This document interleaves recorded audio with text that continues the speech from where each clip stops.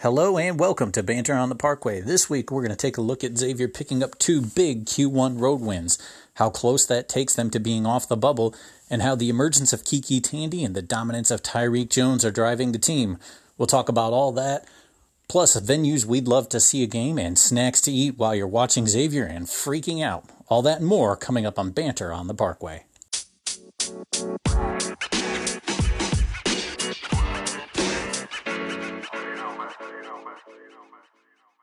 Hello and welcome to Banter on the Parkway, and we join you after Xavier has had a successful week, pulling back to a place where they can at least see the bubble. This week I am joined as usual by Joel. Joel, you were in Northern Ohio yesterday. What did you think of our nearly patented 31-degree rain? It's beautiful. It's like if the worst parts of February were just all of February, and I loved it. By loved it, I mean hated it. I mean, the worst parts of February are all of February, because I think we've discussed this before. It is the worst. We've also got Braden back on board with us this week as Brian travels through a storm to get back home. Braden, how you doing this week? I am doing very well, thank you. How are you doing?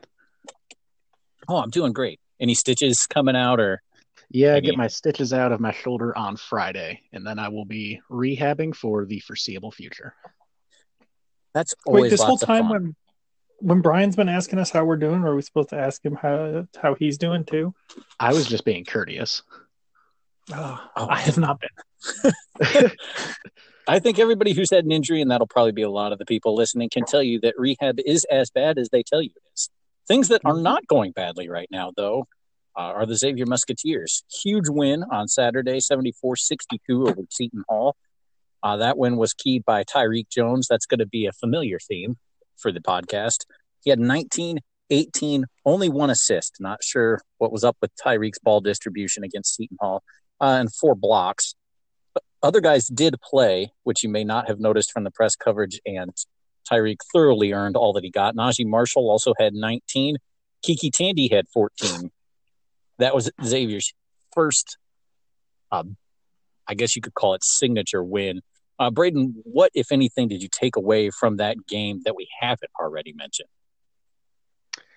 Just that this team's not going away. We've seen them fight hard in a lot of different games, but not really get a whole lot out of it. So just the fact that we've now seen that they can dig in and get a result against one of the toughest teams in the country is very encouraging, and something we really hadn't seen from them through Big East play so far. So that was my big takeaway there. Yeah, we've done a lot of fighting back in games without that actually mattering for anything. So it was nice to punch with somebody and then win it. Then we went yesterday night, over to DePaul in Chicago. Went from an 11 a.m. tip to a 9 p.m. tip. Neither of those are great. Xavier got another big win. This one was keyed by 7 of 11 from three-point land to start the game, and Tyreek Jones. Tyreek did step it up and had 2 assists in this game to go along with his 12 points, another 18 rebounds, and another 3 blocks. Zach Fremantle struggled, but fellow freshman Kiki Tandy had 12 again and really looked good. Joel, you messaged us after the game that you think Kiki might be developing into a player. What is it that you've seen out of him in the last couple games? He looks like he's getting up to speed. Travis Steele talked in a presser. I can't remember which game it was after, but basically said, especially for a freshman, those first cupcake games, and he churched it up, he didn't call it that, but basically the bye games at the start of the year are so important for freshmen because even the jump from, high school to Jacksonville State or whatever is jarring for a lot of these guys because they're playing at a level they've never played at before. And Kiki basically didn't get a chance to acclimate to the pool, as it were. He was just like Hobbs. He jumped right in. And it was a little bit cold for him at first. And, man, he looks like the game's slowing down for him a little bit. What I've really liked about him was he just doesn't look like he's overawed by anybody. And, Miles Powell came wandering out late in the Seton Hall game and looked like he thought he'd Hector Kiki into maybe a lazy pass. And it didn't appear that it had crossed his mind that Kiki would just run right past him and then challenge the big guy at the rim. And he did exactly that and drew a big foul. And to me, that was emblematic of where Kiki has gotten to since he first got healthy. He, wasn't afraid of maybe the best guard in the Big East. And Miles Powell doesn't make his bones on the defensive end, but he's no slouch. And he wasn't afraid of the best shot blocker in the Big East. He took it right at him, too.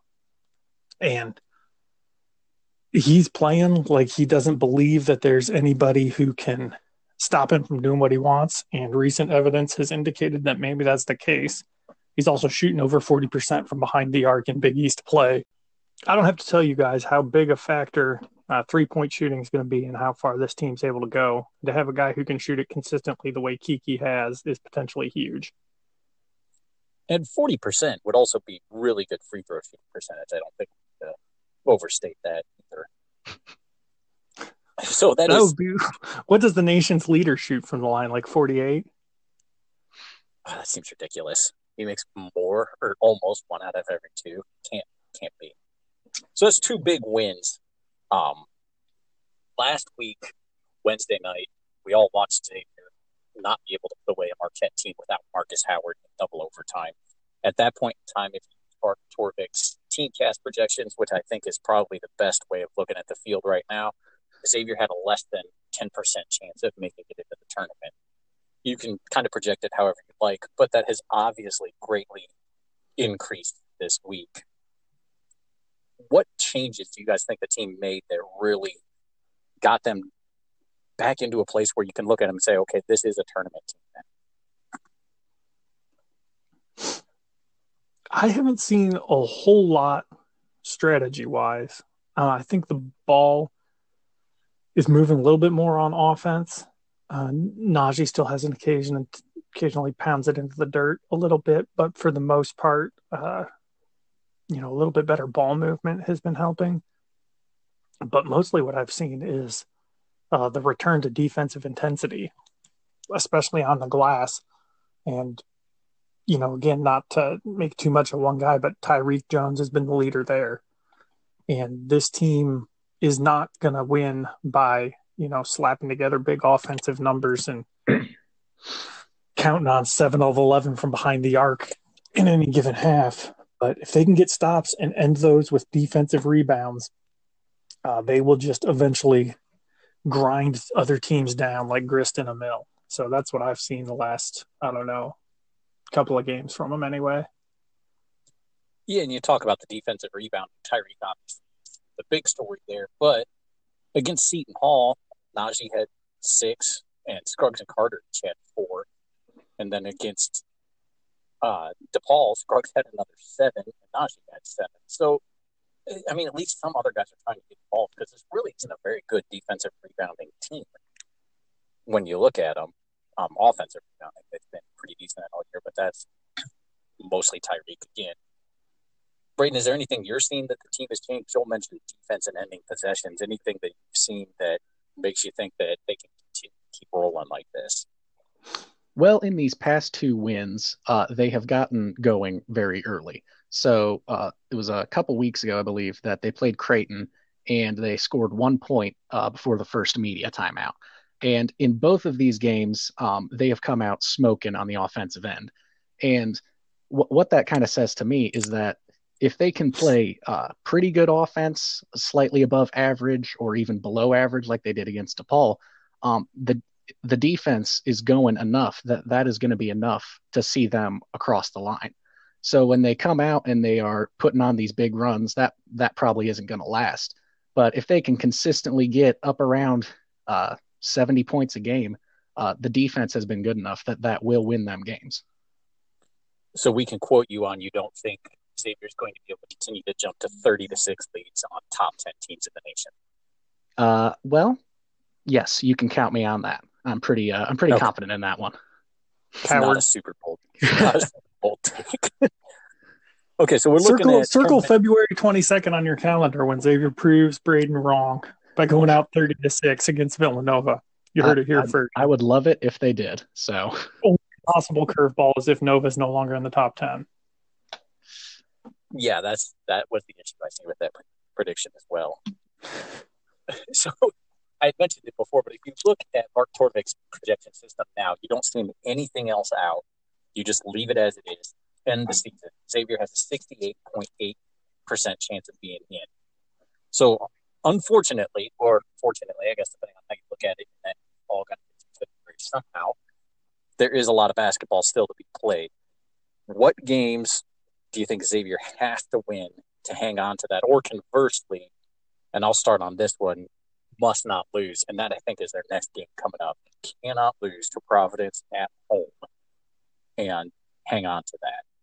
If you change nothing else, projecting it out ahead, Xavier's chances of making the tournament, depending on how you see him doing the rest of the year and projecting out the rest of the Big East, can take between 6 and 12% whack if they lose to Providence.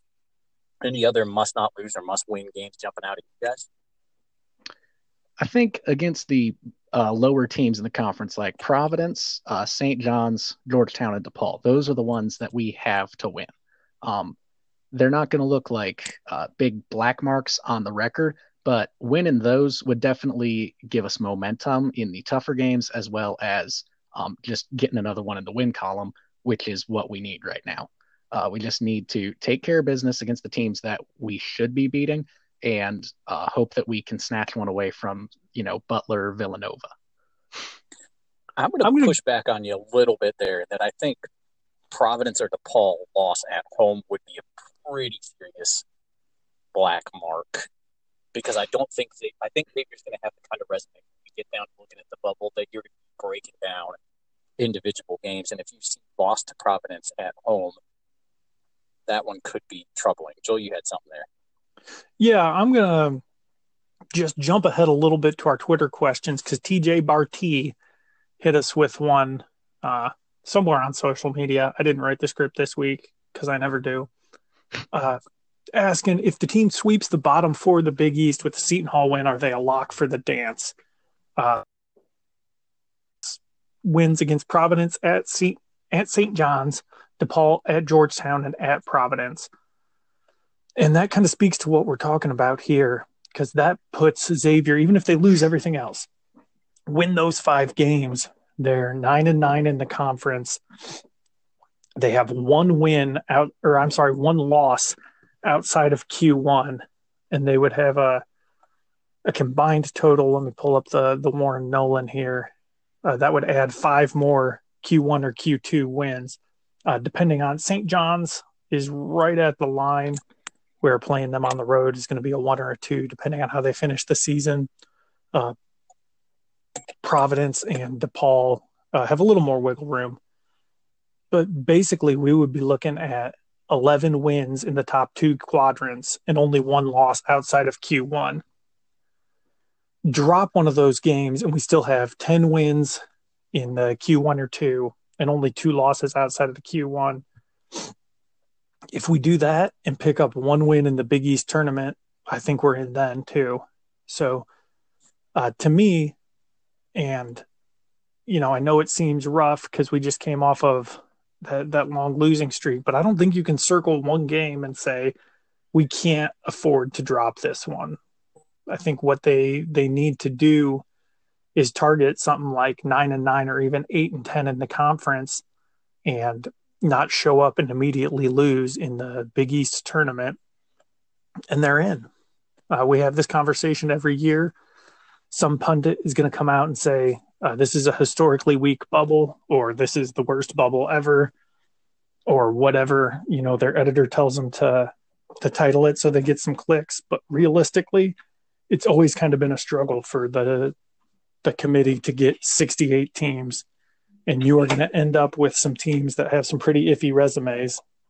And if X has 11 quadrant 1 or 2 wins and only 1 or 2 losses outside of top competition, I feel good about their chances on Selection Sunday. I never feel good about our chances on Selection Sunday. We have auto bids. I'm still nervous, but I understand what you mean there. Yeah, I mean, I don't know if there is a must win. You guys both mentioned grabbing one. If you snatch that road win at Butler, obviously you're feeling really good then, because that's a huge win along the lines of winning at Seton Hall. I think even if you beat Nova at home or Butler at home, that's another one where you can just take the plant your flag on if you handle business against the lower level teams. And this is just wild to be talking about after where we were a week ago, because I'll be honest, I saw the Marquette loss, looked at Seton Hall away on the schedule and thought, we are world leaders. And DePaul really is no slouch. You could sit down, and I saw somebody make this argument. You could sit down and make an argument that all 10 Big East teams have a decent chance of getting in still, or could at least be considered. And that means that when you're losing double overtime games to Marquette without the best player, you don't look anywhere on the schedule and see a reprieve.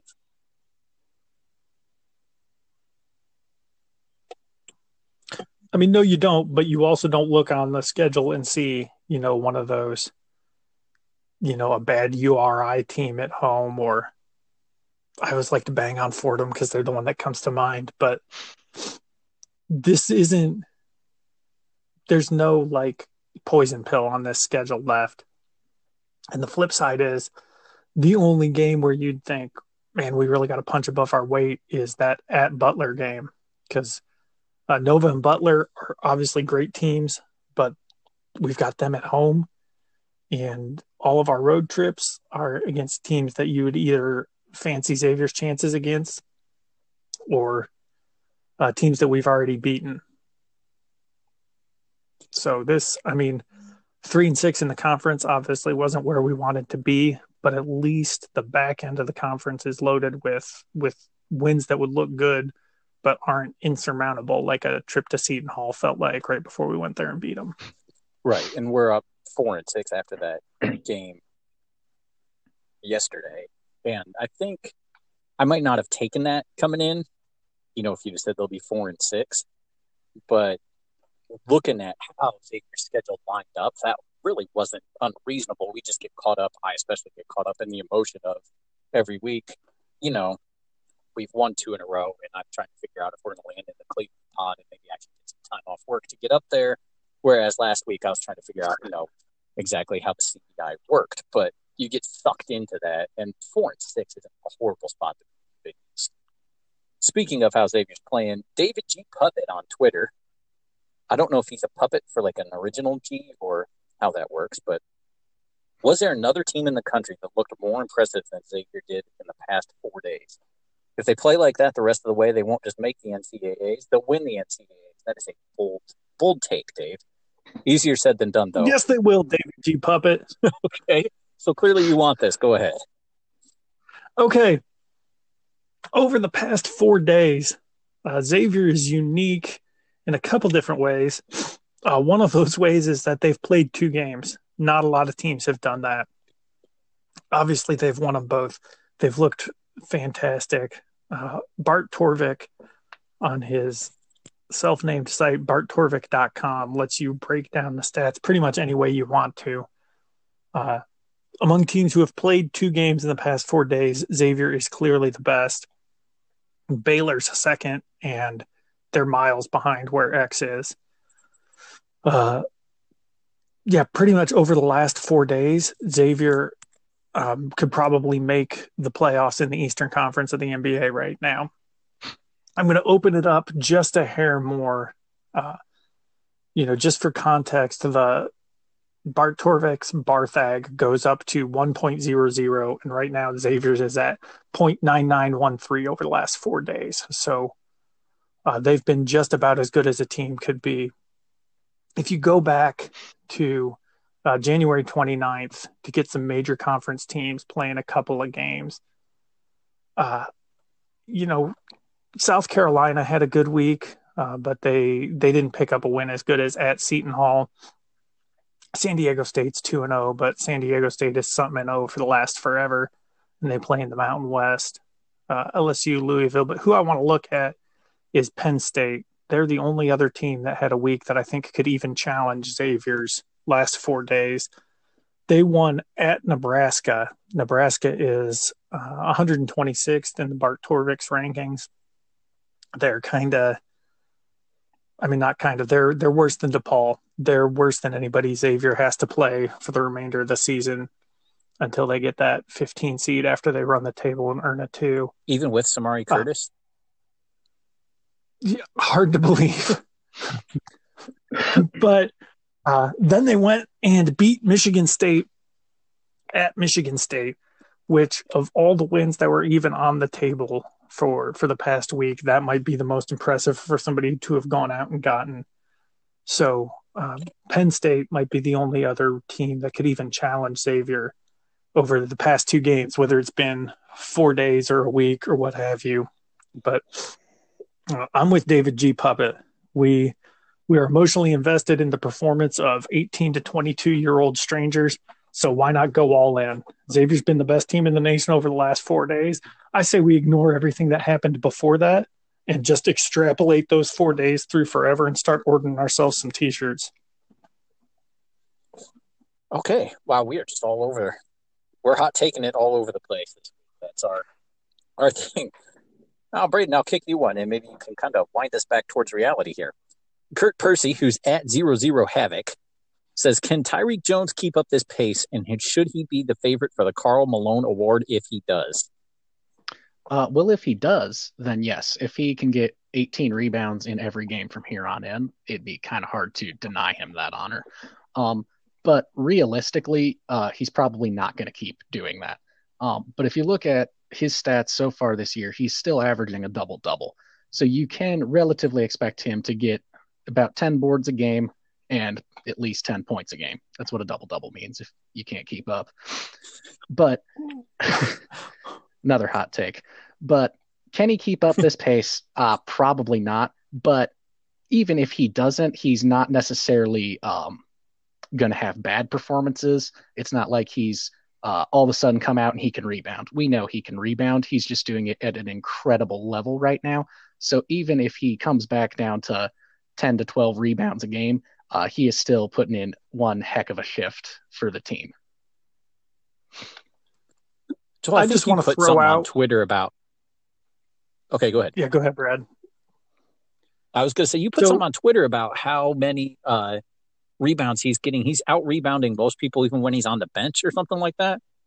Yeah, so he has played 66 out of the last 80 minutes for Xavier, and his 36 rebounds over that time, it's like 22% of all the missed shots. So he, even when he's on the bench, if you don't factor that time out in his rebounding percentage, he's pulling down more than 1 out of every 5 misses the whole time. If you factor in the fact that he's played 66 out of 80 minutes, he's rebounded about 27% of all shots that were missed while he's been on the court, that's incredible. Those rebounds should be divided up over 10 guys, and he has taken his share and another guy's share and most of a third guy's share. So, 1, everything that comes off the rim is Tyreek's right now. And 2, I want to give a big shout to my boy Kevin Marfo at Quinnipiac. Kevin, I know you're listening right now. His season total rebounding percentage is almost exactly what we have seen from Tyreek over the past 2 games. So if you've been impressed by what Tyreek is doing, the caveat being that I don't think Quinnipiac plays a lot of Big East level competition there in the MAC. But if you've been impressed by what Tyreek has been doing, you should love store brand Tyreek Jones, who is Kevin Marfo. Another fun fact about Kevin Marfo, he's already transferred once. He'll be eligible to grad transfer this year if he wants to. And Kevin, just so you know, Tyreek graduates this year too. So if you want to slide right into that role and bring your 73% free throw percentage with you, we'd be more than happy to have you at X. Whoa. 73? 73. Is that allowed? I had to look it up. They must disallow some of those just because he PEDs. You're not telling me he actually pays attention. I sometimes wonder what is going on when we're shooting free throws. Tyreek, you could really see him, to his credit, lock in at the end of that DePaul game. He was using all of his 10 seconds and taking his time and making sure he was going to get those free throws. He went 8 of 12 from the line. But then that makes the other guys look like they're just walking up there and kind of cavalierly flipping the ball at the rim, whatevs. Right. We'll probably get a stop. I'll just throw it up and let Tyreek go get it. That might be the plan, honestly, and I wouldn't necessarily say it's a bad one at this point. At Bubba Cody's Google broke, and he wants to know what is the net after the DePaul game, and is Providence a Q1 game? Bubba Cody, sorry for clowning on you. The net after the DePaul game is 44, and to give you a little bit of context in a way that's really going to mean a lot to you, Cincinnati's net is 47, and they play in the AAC, so that is not going to keep getting better unless they do some really ridiculous things, whereas we've already laid out the case for how Xavier can continue to improve on their net. That also just harkens back to our time in the A10, where at this time of year you just had to win regardless of pretty much anything else. Unless you had Temple or UMass, or towards the end there St. Louis, it needed to be a win. Providence is not a Q1 game, though. We also had another question, and this one, it's a toughie. I don't really know how I feel on it. Guys, is Ed Cooley a good coach? Is Ed Cooley a good coach? You know what? I don't think I'm necessarily qualified to answer this. I think a Twitter poll would be the most appropriate way to get some well-reasoned feedback on whether or not Ed Cooley is a good coach. I just want to wrap back around to the previous point for a second. No reason I know this off the top of my head, but Cincinnati in the AAC, their wins above bubble is minus 0.7. So they are almost net buddies with Xavier, but like you pointed out, not a lot of resume opportunities in a mid-major conference like that. You hate to see it. We already talked about TJ Barty's question. It was a good one. If Xavier sweeps the bottom four of the Big East with that Seton Hall win, they should go dancing. And Braden, you don't remember the Atlantic 10 as well, but I can remember coming this time of year and looking for those big wins. Is something Xavier doesn't necessarily have to do now. How do you think, to kind of jump off of TJ's idea here, how do you think this will affect Xavier's scheduling going forward? Because their schedule in the non-con wasn't great this year, and there was a little concern as we entered Big East play, like there really isn't a resume win out there. And now, lo and behold, here we are with 4 wins in conference, sub 500 in conference, and talking about we should be confident, barring, of course, another collapse, that we're going to the tournament. Joel, is this going to change how Mario looks at the scheduling? Man, I think so. If so, it's going to be by degrees, not philosophically, because while I love our new conference dearly, we should also recognize that this is kind of on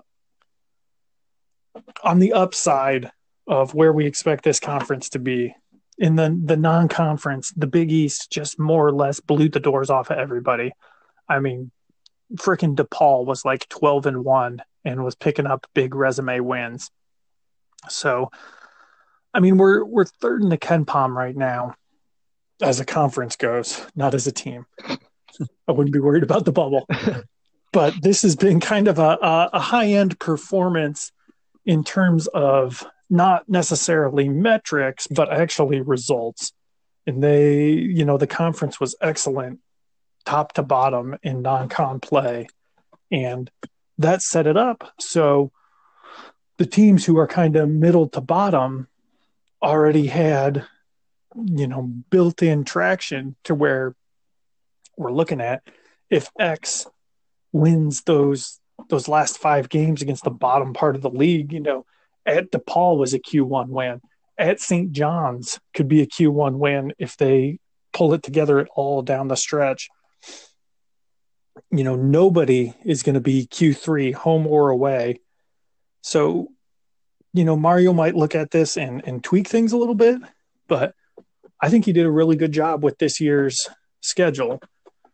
And I think, people were maybe rightly a little bit concerned to be sitting with a gaudy record, but nothing to hang their hats on come conference play. But the bottom line is, if Xavier continues to play in the Big East and they continue to execute in the conference, they're going to give themselves every chance at being in the NCAA tournament as long as they don't completely wet the bed in the non-con. That is an impressive answer, given that I just completely ambushed you with that question off script. But yeah, I think Xavier is clearly, as you've very well laid out, set up here. in the Big East to just make those adjustments. And of course, you got UConn coming in next year too, which hopefully right now they're 76th in the Ken Pond, hanging around there in net. Hopefully they add, another chance for good wins. Michael Partush on Facebook said the only question to me is the question the team must ask. Will they continue to play with quick passes in motion and starting inside and out? Braden, did you see that difference in the offense in the last couple games? Yes, absolutely. The start of both of those games when we got out to the big leads came off of the ball was not sticking to any one guy's hands. There'd be times late in a shot clock where like Najee would attack or Paul would have to go to the rim.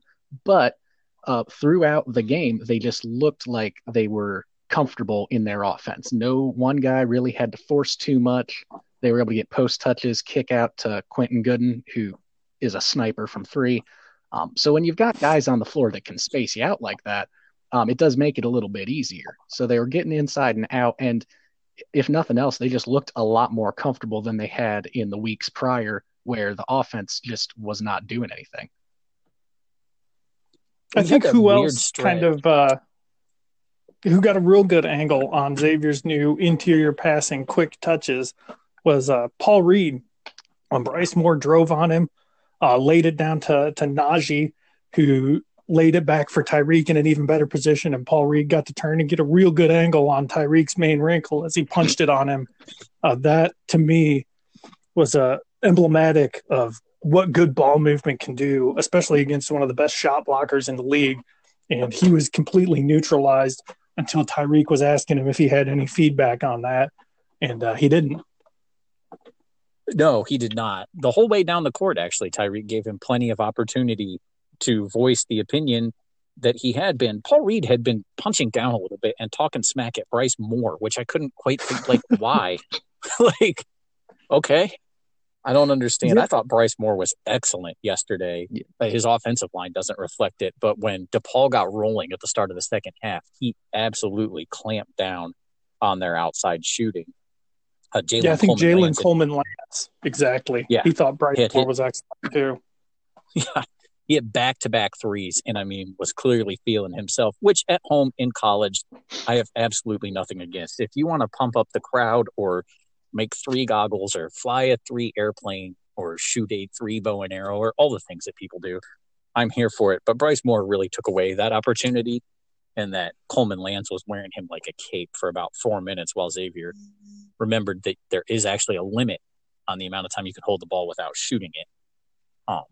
That was a weird spot where the offense stagnated and that quick passing and motion just stopped. I don't know. Have you guys ever seen that happen before?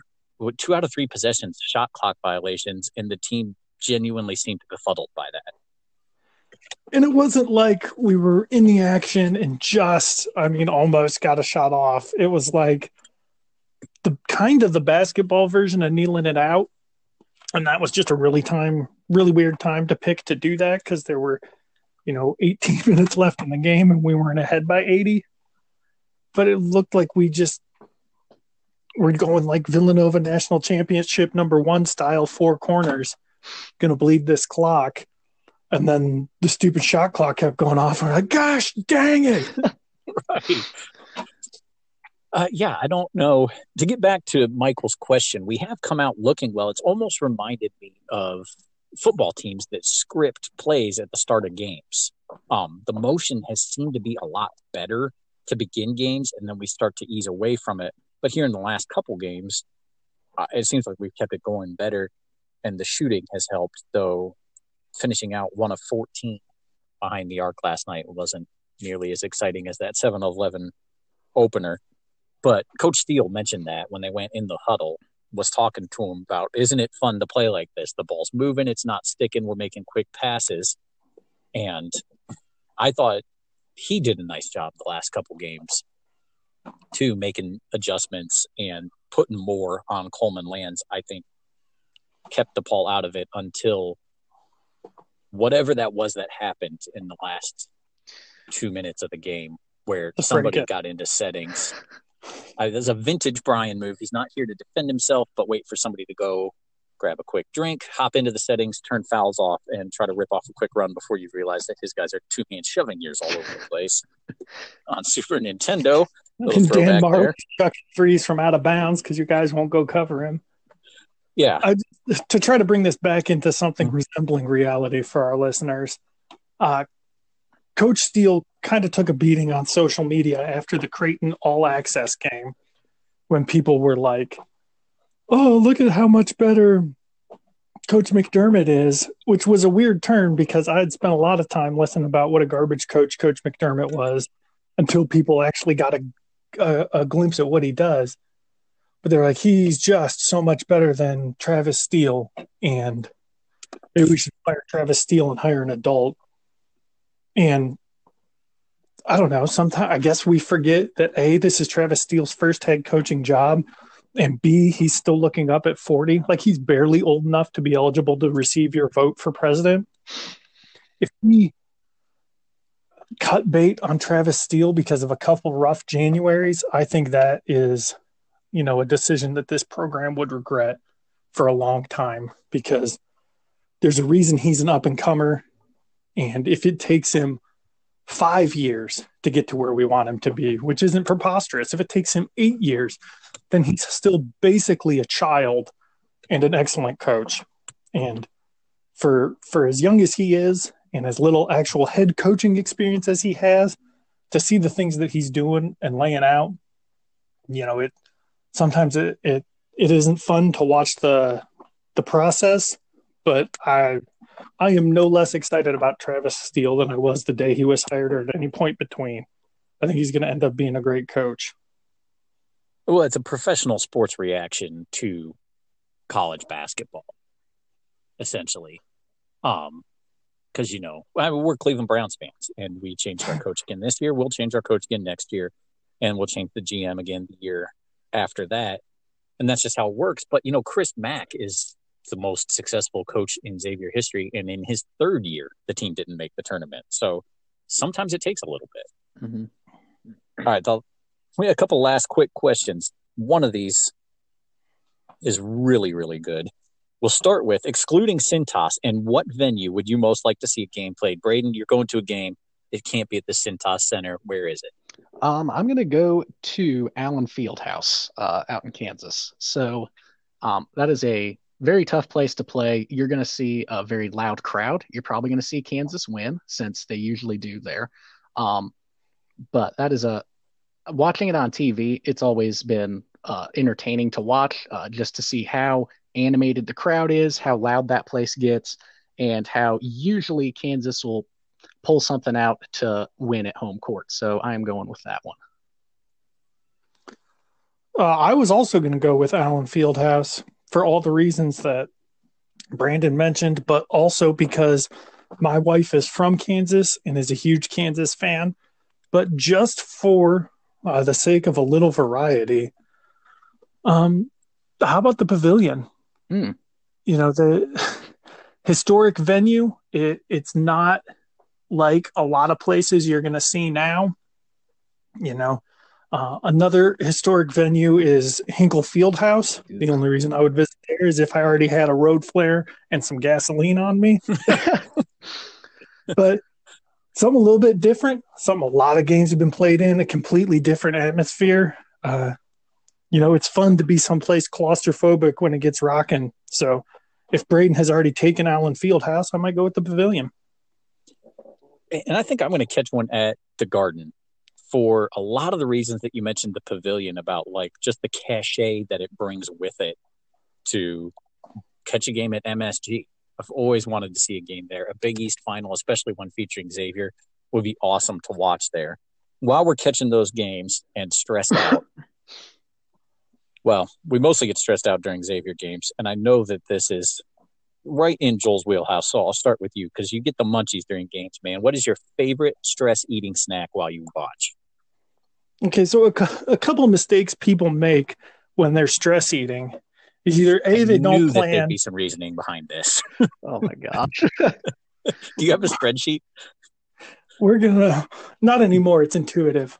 Either A, there's no plan, and they just hoover everything within reach, and that's how you end up like gnawing the arm off of one of your nephews or something. Or B, you think, what is my favorite snack? I'll eat that. What you need to consider in stress eating is size and texture. You don't want something that's just going to go right through your chompers easily, because you want to gnaw, and you want something that you can eat about 4,000 of rather than having to work on something. Anything you need, a knife, a fork, or a plate, immediately out. Send that through your garbage disposal, or just eat it when you're rational.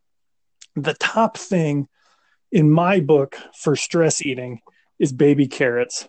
The thing about stress eating baby carrots, especially during a tense game, is you'll never know how that game ends, because the person you're watching with will stab you in the throat. So just eat your baby carrots alone and get either peanut butter M&Ms or Dots. Dots have a really good chew to them. They're going to let you work through a little bit of angst without chipping your teeth. And peanut butter M&Ms have a great variety of textures with the crunchy shell and then the chocolate that's going to melt in your mouth and not in your hand. And who doesn't like a peanut butter and chocolate combo? So if you want to stress eat, go with those two things. I promise you will not regret it. Braden, can you possibly add anything to that? Well, I'm just going to go with a different option. I did not put nearly as much thought into it as Joel clearly has over the years. So I don't really eat a whole ton during a game. One thing I have been snacking on during games recently, though, is mini rice cakes, because there's not too many calories in them. They're not too fatty. You can plow through about a bag of them and have only 100 calories. So that's been my go-to. And other than that, I just have a tendency to chug water during stressful games. So about any time Xavier's playing, especially that Marquette game from last week, I think I drank about 120 ounces of water during that game alone. Wow. I was as soon as it was empty, I was filling it up and I was chugging. I don't know why. It's just my thing. So, Brad, you got anything else to add? I don't snack during games because I make the mistakes that Joel talks about, and I just get like lost in the food. My wife made some caramel corn before a game. I can't even remember which it was earlier this season. And at one point I looked down and I had eaten like a vat. I don't even know how else to describe it, of caramel corn. And about 2 hours later, my stomach really did not feel good. So during March Madness, I crush food like we all do. But during the games, I usually try to have a cup of coffee or tea on hand because, otherwise I make rookie mistakes. I get too emotionally invested in the game, and pretty soon I'm like chewing on a pillow because I don't know what all's going on. So, all right, with that, Xavier plays again against Providence on Saturday in a game at home that they could desperately use to not lose, and then we'll have another chance for a great resume win next Wednesday against Butler. We'll be back with you before that one. One final thing, we'd like to give our dad a shout out. He's the reason that we are all Xavier fans. He received a Lifetime Achievement Award from OPRA last night in a nice ceremony and got to get up and speak without notes, which is definitely his favorite thing to do. We'll leave you guys with that, and we'll catch you again before Butler.